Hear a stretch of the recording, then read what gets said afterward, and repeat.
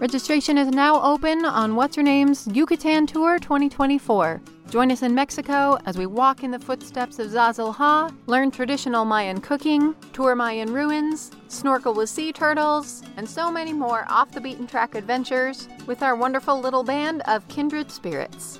Spots are going fast, so sign up now on our website at whatshernamepodcast.com. We can't wait to see you there.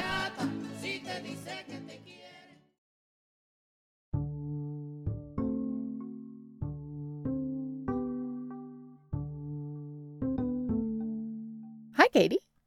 Hi, Olivia. It is July 19th, 1976. Ooh! And we are in Montreal, Canada.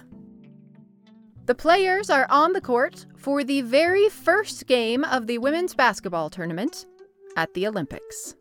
Oh! The first women's basketball ever played at the Olympics. Cool. It's the U.S. versus Japan. Huh. The whistle blows. Japan takes the ball. Japanese player runs down the court. She is about to score when she is fouled hard by one of the American players. Ah. She is confused. The Japanese team are looking at each other like, what was that about? The Americans are determined that if they are going to have to play this early morning game, they are going to make the most of it. And they're going to make some history. By fouling people? Yes. The first woman to score a basket in the Olympics is gonna be an American, dang it. Oh. And not just any American. It's going to be Lucy Harris. All right. Lucia Harris, she always went by Lucy, is 21 years old. She is fresh off her junior year in college. She is African American. She is from a Mississippi town so small it barely exists and is not on the map. Huh. She is an incredibly unlikely candidate for finding herself in this time and this place. And yet, over the next 7 days, she will lead her team from barely qualifying for the Olympics at all to a silver medal and change the face of women's sports forever. Wow. I'm Olivia Mickle. And I'm Katie Nelson. And this is What's Her Name? Fascinating women you've never heard of.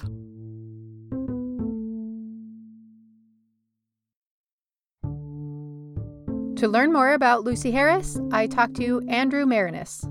My name is Andrew Marinis. I live in Nashville, Tennessee, and my new book is called INAUGURAL BALLERS. It's the story of the first U.S. women's Olympic basketball team, which played at the 1976 Olympics in Montreal. It is a fascinating and incredibly compelling book. He's authored many books which often focus on the intersection of sports and race, identity, gender, politics. And he is also Special Projects Coordinator for the Sports and Society Initiative at Vanderbilt University. Lucy Harris's story begins in Minter City, Mississippi, where, as a local journalist said at the time, her days were spent laboring on the farm or scrubbing clothes in the Tallahatchie River, and at night she played basketball. Wow, picking cotton in the 50s? In the 70s. Wow. Yep. Her family was very poor. Her opportunities for education, travel, achievement were probably going to be very limited. She is the 10th of 11 children, and she learned to play basketball in the backyard with her brothers and sisters. Just a piece of metal sort of shaped into a rim, nailed to a post. Huh. She's living basically in the same part of Mississippi where Emmett Till was murdered. You know, she's living in the same part of Mississippi where Robert F. Kennedy made his famous, tour through Mississippi to see people living in poverty. She's living near where Fannie Lou Hamer was living and becoming a political activist. So this is a really important part of the country, but a very poor and overlooked part of the country also. She was bullied in high school for being tall. Her classmates would say, long and tall, that's all, as if it was a negative that she was tall and becoming a good athlete. Lucy, growing so tall, was sewing her own clothes. There wasn't a store that was making clothes big enough. Playing basketball was fun. And even though her parents didn't really want her to do it, and she would stay up late at night with a blanket covering some chairs, sort of in a little cave, watching basketball games on TV. Her school coaches, middle school and high school, really had to convince her mom to let her even try out for the team. This is a time where girls all over the country were told, you're not supposed to compete. You're not supposed to sweat. You're not supposed to build muscles. You're certainly not supposed to beat a boy in a race or in a basketball game. And so she had so many things in her life or in society telling her this is not something that you should do. Eventually, her mother gives in. She's so determined to play that they say, fine, okay. She convinces her parents to allow her to join the high school basketball team. She is an instant star on the basketball team. She's 6'3". Dang. It's not super tall for a center, but it's pretty good for a high school center. And a woman. Who is a girl. Yeah. And she is dominating everything from the get-go. But after high school, there are very few trajectories for her. Yeah. She was going to give up basketball. But then Margaret Wade from Delta State and mentioned that they were reviving their basketball team there. Margaret Wade had played at Delta State back in the 1930s. And one of the things I found interesting in the book is just this rise of women's sports is not a straight line. There are ups and downs. And every time women's sports became popular, there would be some movement to squash it. Margaret Wade was a star player there in the 1930s, and women's basketball became too popular, and men were threatened by that. And so they got rid of the team. And Margaret Wade said she burned her jersey. She was so upset in tears that her team was gone. Well, they bring it back, and she's the coach. So she's building a program, and she recruits Lucy Harris to come play for her team. Delta State had canceled women's basketball because it was too strenuous for women. No. But Title IX. But Title IX, so they have just brought it back under Margaret Wade's leadership. Huh. And here Lucy goes once again, a superstar on this team. Cool. Amazing. Their very first year back in existence. They are incredible out of the gate. And she loves playing basketball, and she loves this opportunity to be at Delta State, attending college, playing basketball. And I'm trying to picture, what are their uniforms like? Is it like 1970s classic basketball with, tall socks and striped shorts and tank tops and sweatbands, the whole thing? All right. Yeah, and there's some amazing pictures from this time. It's very difficult to get permission to use any of the photos that I would love to share because, unfortunately, with these more recent subjects, copyright still is held on a lot of these pictures. I will share the ones that I can, but I'm going to encourage listeners to Google Lusia Harris and look at some of these amazing pictures. I swear she must have been able to fly because she is so high in the air. Wow.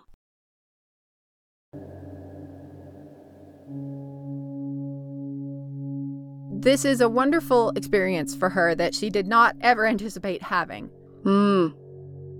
But it's hard to be the only Black player on the team at a school that has only recently been integrated.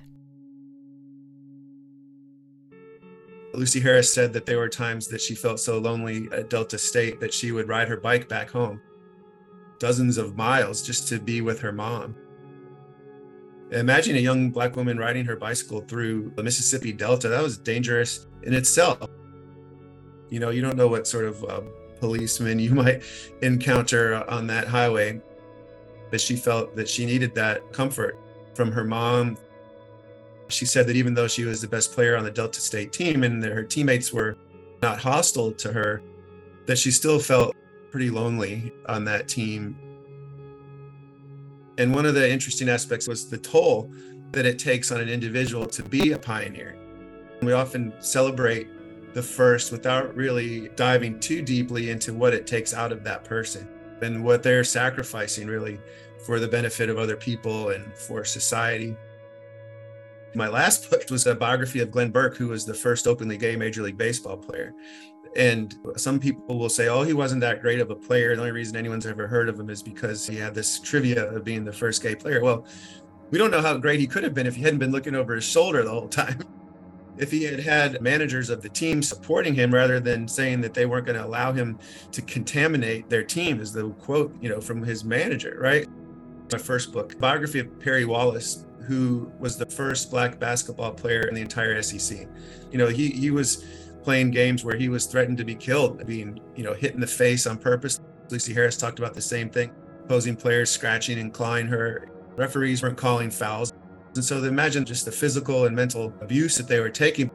But it was that loneliness, really, that was the most difficult part on their own college campuses, where they weren't necessarily treated as an equal person, deserved to be there like anybody else. The extra burden that these pioneers are carrying, we don't account for that. And it makes Lucy's accomplishments all the more remarkable. And they're impressive enough on their own.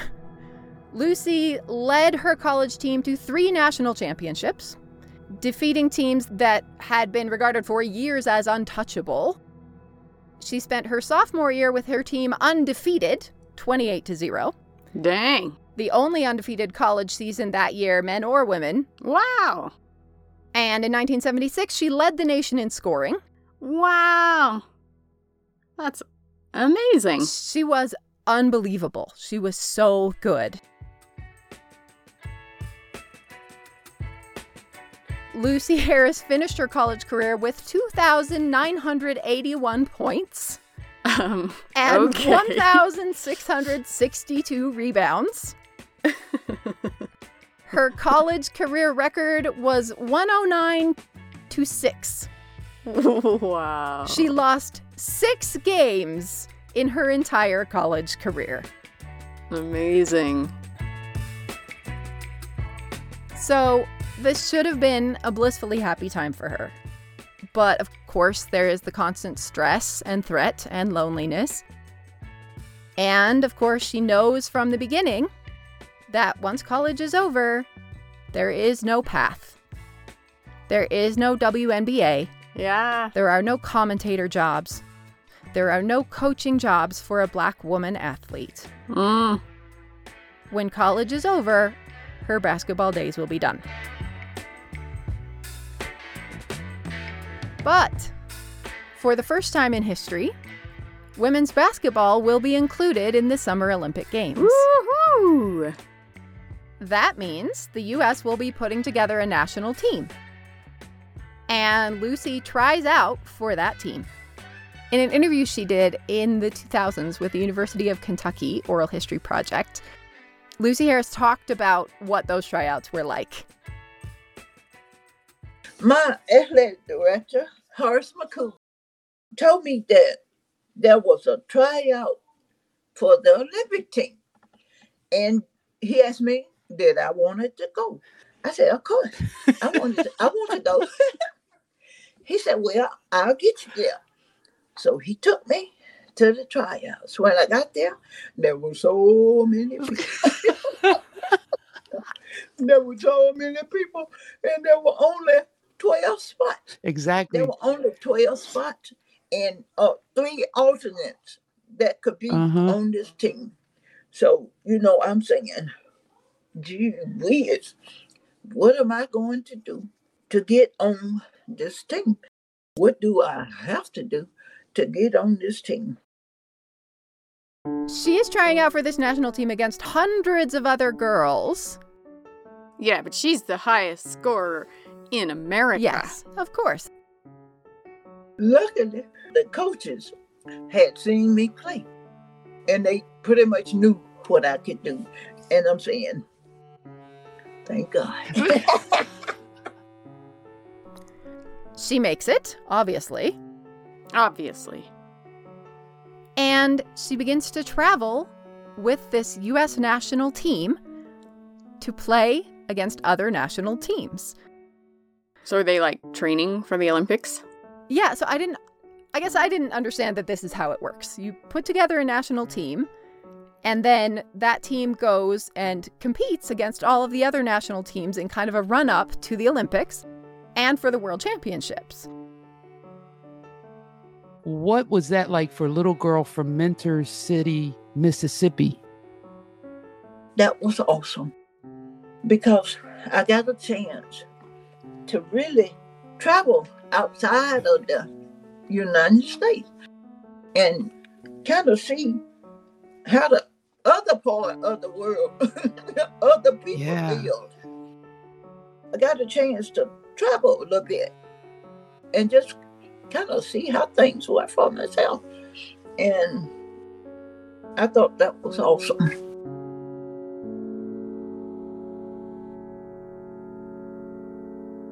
That's the power of travel. Her family was not aware that she was doing any of this. You all went to Colombia, you went to Pan American Games in Mexico. What did your family, here you are traveling the world. I know they must have been like, what? Matter of fact, they didn't know. Get out of here. They really didn't know where I was. I really just didn't want them to worry about me. My mom would always say, just be careful wherever you go. Be careful. So a lot of times I just didn't go anywhere because I didn't want to get hurt going nowhere. Didn't want to be involved with nothing. So I pretty much just I love watching TV because our TV at home was a little black and white.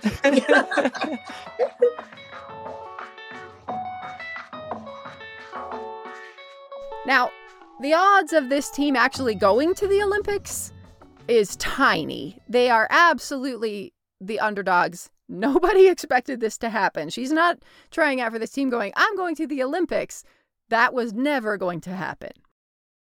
They're anything but an underdog now. Never even lose a single game in the Olympics, let alone don't win the gold medal. But back in '76, the U.S. women's team wasn't even really considered a factor at all. They hadn't even qualified for the Olympics at the primary qualifying tournament, which was the World Championships the year before. Came in 8th place, which was, pitiful. And heading into the Olympics, there was one last-ditch qualifying tournament in Hamilton, Ontario. They're one of the last teams to qualify. The Soviet team was by far the best team in the world, never lost a game. And so the Americans, like any team, went into the tournament thinking we can beat anybody, but really had no realistic chance of winning a gold medal. Lucy Harris said herself she did not really understand the gravity of this opportunity. She's 21. This is kind of a summer gig before her senior year of college. To be on this national team, and this had kind of snuck up on her. She had not ever anticipated ending up at the Olympics. The United States of America. I didn't realize that at the time. I think I really realized the significance of being on the Olympic team is when I scored the first basket. Yeah. And Maya said, Lucy, you just made history. I said, what? She said, you just made history. You scored the first basket, girl. I said, ooh. Wow. Now, this is really the first time that she has really gone up against a very formidable opponent here. Your girl, Semyonova, over 7 feet tall. She wore a size 21 men's shoe. I hope she never stepped on you. And the USSR was the most dominant women's basketball team, and they never lost a game in an official international competition during that period. What was it like playing against her? It was tough because, I have a picture of her and I'm trying to guard her. And she is so much taller, so much bigger. She didn't jump. All Nope. she had to do was extend her arms. And I mean, I'm only 6'3". I'm only 6'3". Wow. This picture is amazing. I also cannot include it on our website, sadly, but I encourage everyone to go Google this picture because it's very funny. Lucy Harris has never experienced somebody like this. Nobody has ever been able to stop her to compete with her personally. The thing I figured out is that I would beat her down the court because she wasn't that fast. So the structure of basketball in the Olympics was different at that point. It is just a round robin. So all the teams play, and the medals are based on who wins the most games. Okay. So instead of getting to a championship and you lose the gold medal game to win the silver, the U.S. actually wins a game to get silver. And by the time that silver medal game comes around, they all understand what's at stake. The head coach was Billy Moore, who was a really successful college coach at the time. And she gathered her team in the locker room before the silver medal game and said, if they win this game, they're going to change women's sports in America for the next 25 years. And so that's a little bit of pressure to put on a team for a basketball game, but she really believed it. And the players understood that also, that this was really the first major women's team sport with any sort of visibility. There was no Women's World Cup back then. Women's soccer wasn't in the Olympics. So this women's basketball team in '76 was a pioneering team across all of women's team sports. And because the games were in Montreal, Americans felt a real attachment to these Olympics. It wasn't a big time zone difference. People were paying attention. Like, this really mattered. This was a time when Title IX was finally starting to be implemented around 1976. So you had schools, whether they're elementary schools, high schools, colleges, by law, they had to have women's sports programs or girls' sports programs. And so this Olympic basketball team came along right at that moment, at a chance to inspire girls who would then actually have an opportunity to go play. And, that's an extra burden that these players had. They weren't just playing for themselves or each other. They were playing for future generations that weren't even born yet. Numbers of women and girls participating in basketball skyrocketed after the '76 Olympics. So they did have that impact. And then you have sports like soccer and volleyball that follow on that success and become extremely popular sports too. And I think they owe like a debt of gratitude to this '76 Olympic basketball team. Wow, I never realized. I never really thought about it. I played basketball in junior high. And I had totally forgotten that. Yeah, I learned in our backyard with our crappy wire hoop. But I had never really, it didn't consciously occur to me that there must have at some point been the first women's team. Yeah, it's really easy to just kind of assume that these opportunities have always been available. Yeah. And they have not. They are quite recent. Thanks, Lucy Harris. Yeah. Thanks, 1976 national team. My hope with this book in particular will be interesting to young women, girl athletes who may not be aware of the way things were before Title IX and some of the obstacles that these women had to encounter. But also, I've had a lot of women who are in their 60s and 70s who lived through that time, but maybe were athletes who at their own school had to fight for access to the gym or create the first girls sports team at their middle school or their high school, who are really enjoying this book also. There aren't that many nonfiction books that deal with women's sports, so I think it's something that many generations could read and enjoy. When the team comes home, they are national heroes. Rightly so. Rightly so. And Lucy Harris is a Mississippi hero. Minter City is so excited. She has put them on the map, literally. Mm-hmm. When the team comes back from the Olympics, Delta State holds a big, welcome back. The whole town is there. She's given every award possible by the university, by the local chamber, and everyone is celebrating this winner and lauding the fact that she's brought attention to Delta State and to the Mississippi Delta. it was a lot easier for the white community in Mississippi to celebrate this basketball player. It was easier to celebrate her. And this is the same time that Fannie Lou Hamer is dying of cancer in that same part of Mississippi, who had been fighting the same obstacles as Lucy Harris and was routinely beaten or jailed for what she was doing. And so there was no opportunity for a white community down there to share in the reflected glory of what she was doing and fighting for democracy. But there was an opportunity for them to attach themselves to Lucy Harris as a basketball player and to say, that we won this silver medal together. And so I thought it was important to point out that hypocrisy in the book. She finishes her senior year of college, leads the nation in scoring, graduates from college. As predicted, she is not offered sports-affiliated jobs until, in 1977, Lucy Harris became the first woman drafted into the NBA.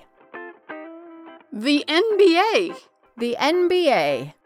The National Basketball Association. The National Basketball Association drafted Lucy Harris. Really?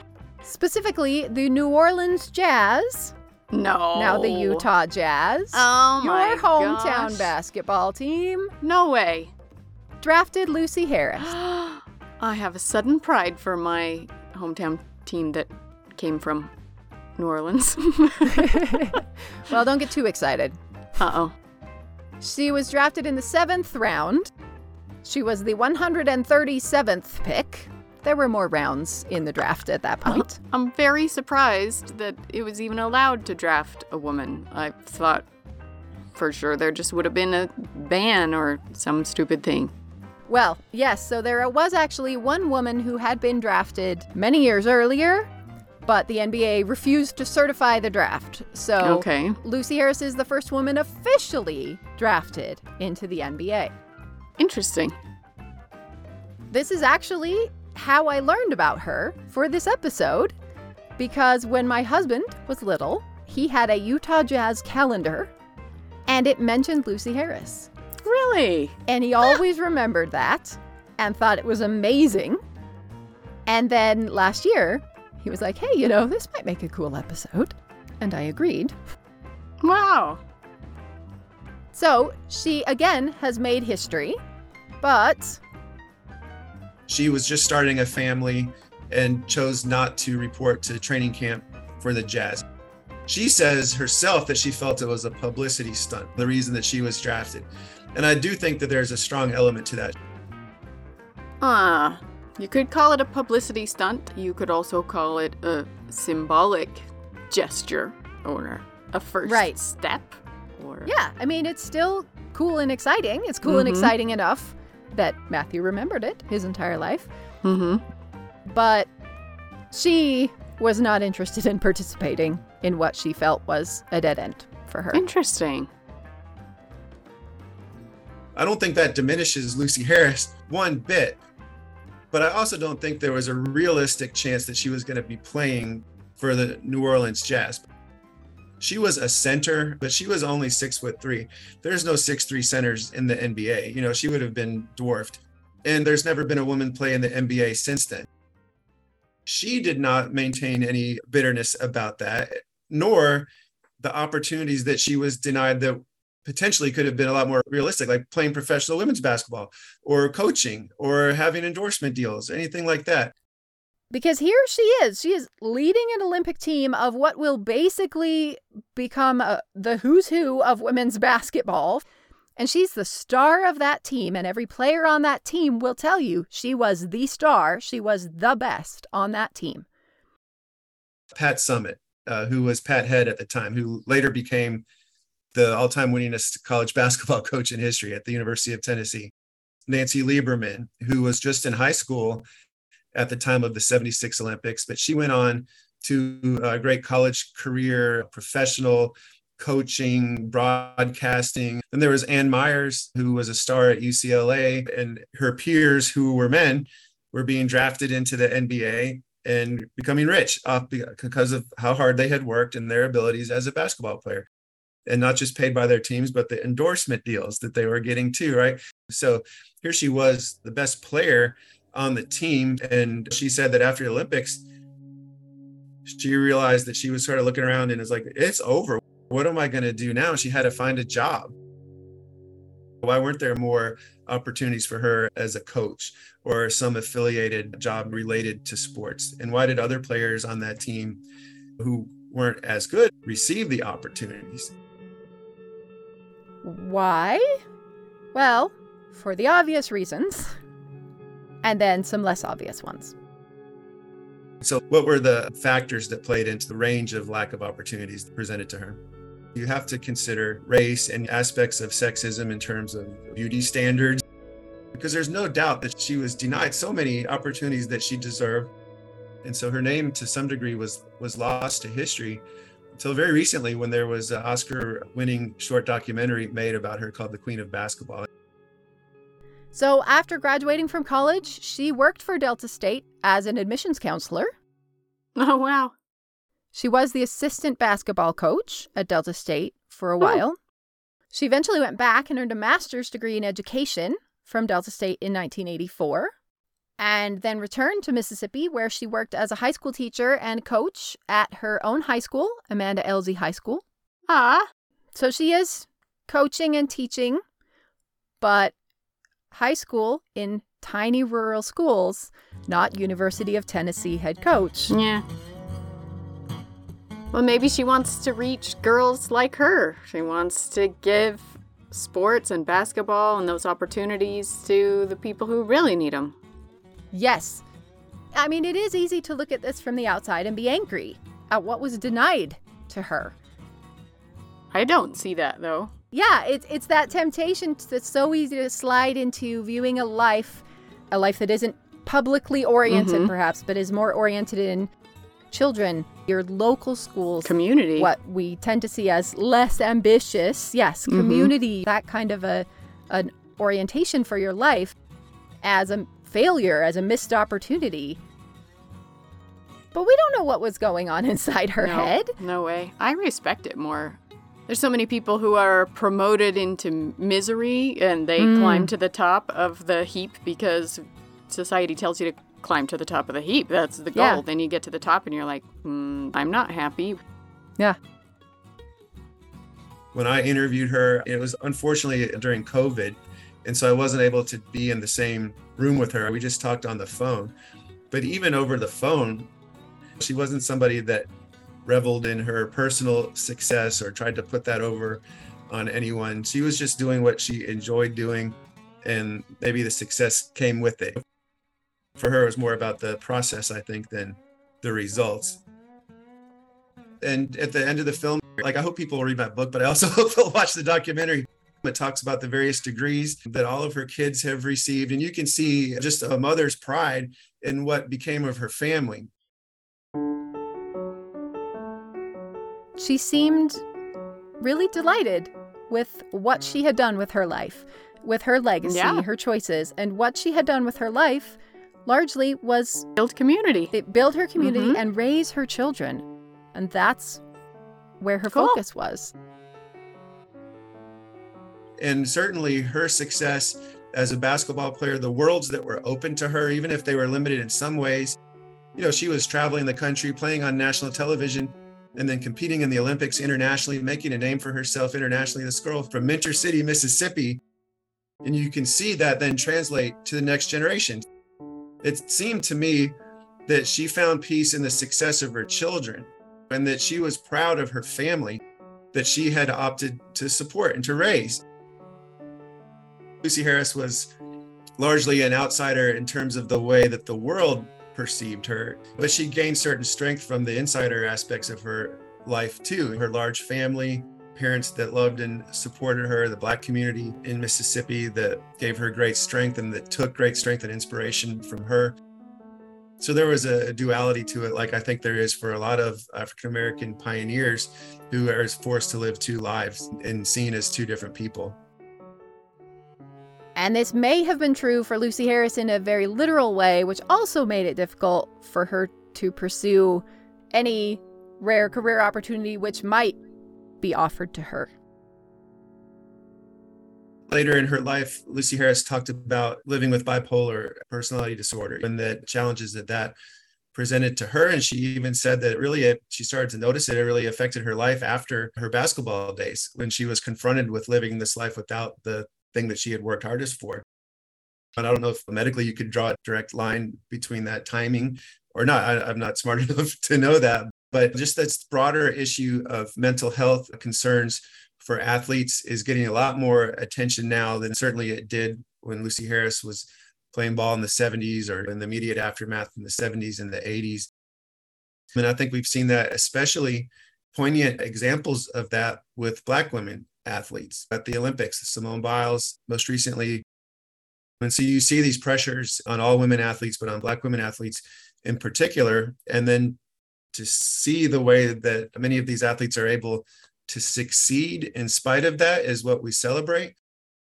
But then we often forget about them when they're not in front of us on TV or their playing days at our favorite college are over.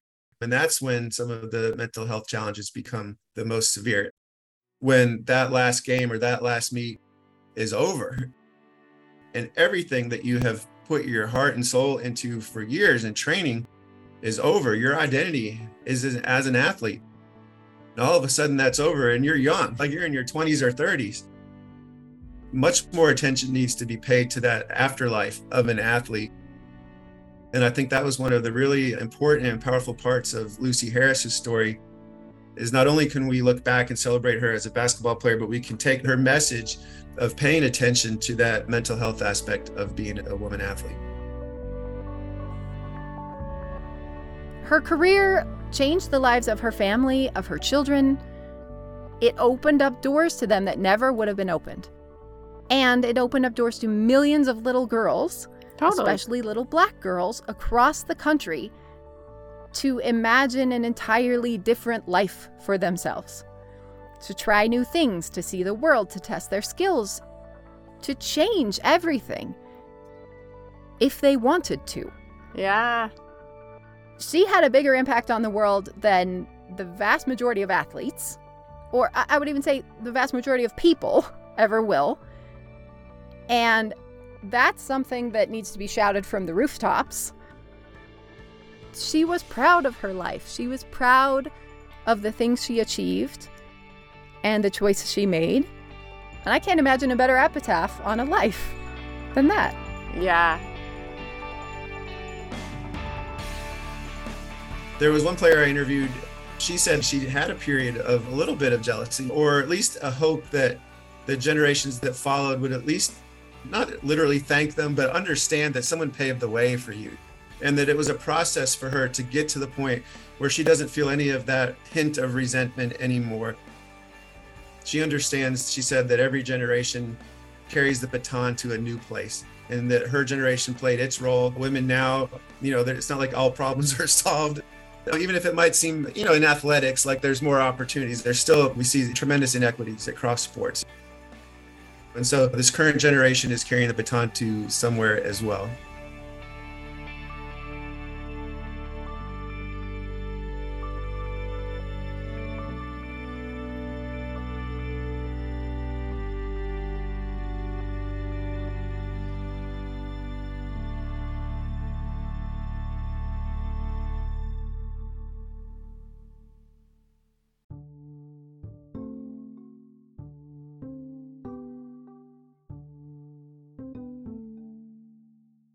Huge thanks to our guest, Andrew Marinis, and to the University of Kentucky Athletics Women's Basketball Oral History Project and the Louis B. Nunn Center for Oral History at the University of Kentucky. Check out our website at whatshernamepodcast.com for photos, links, resources, and more, and for links to Andrew Marinis and for links to all the books mentioned in this episode. You can also follow us on Instagram, Twitter, and Facebook, where we post lots of photos each week. Our theme song was composed and performed by Daniel Foster Smith. What's Her Name is produced by Olivia Mickle and Katie Nelson, and this episode was edited by Olivia Mickle.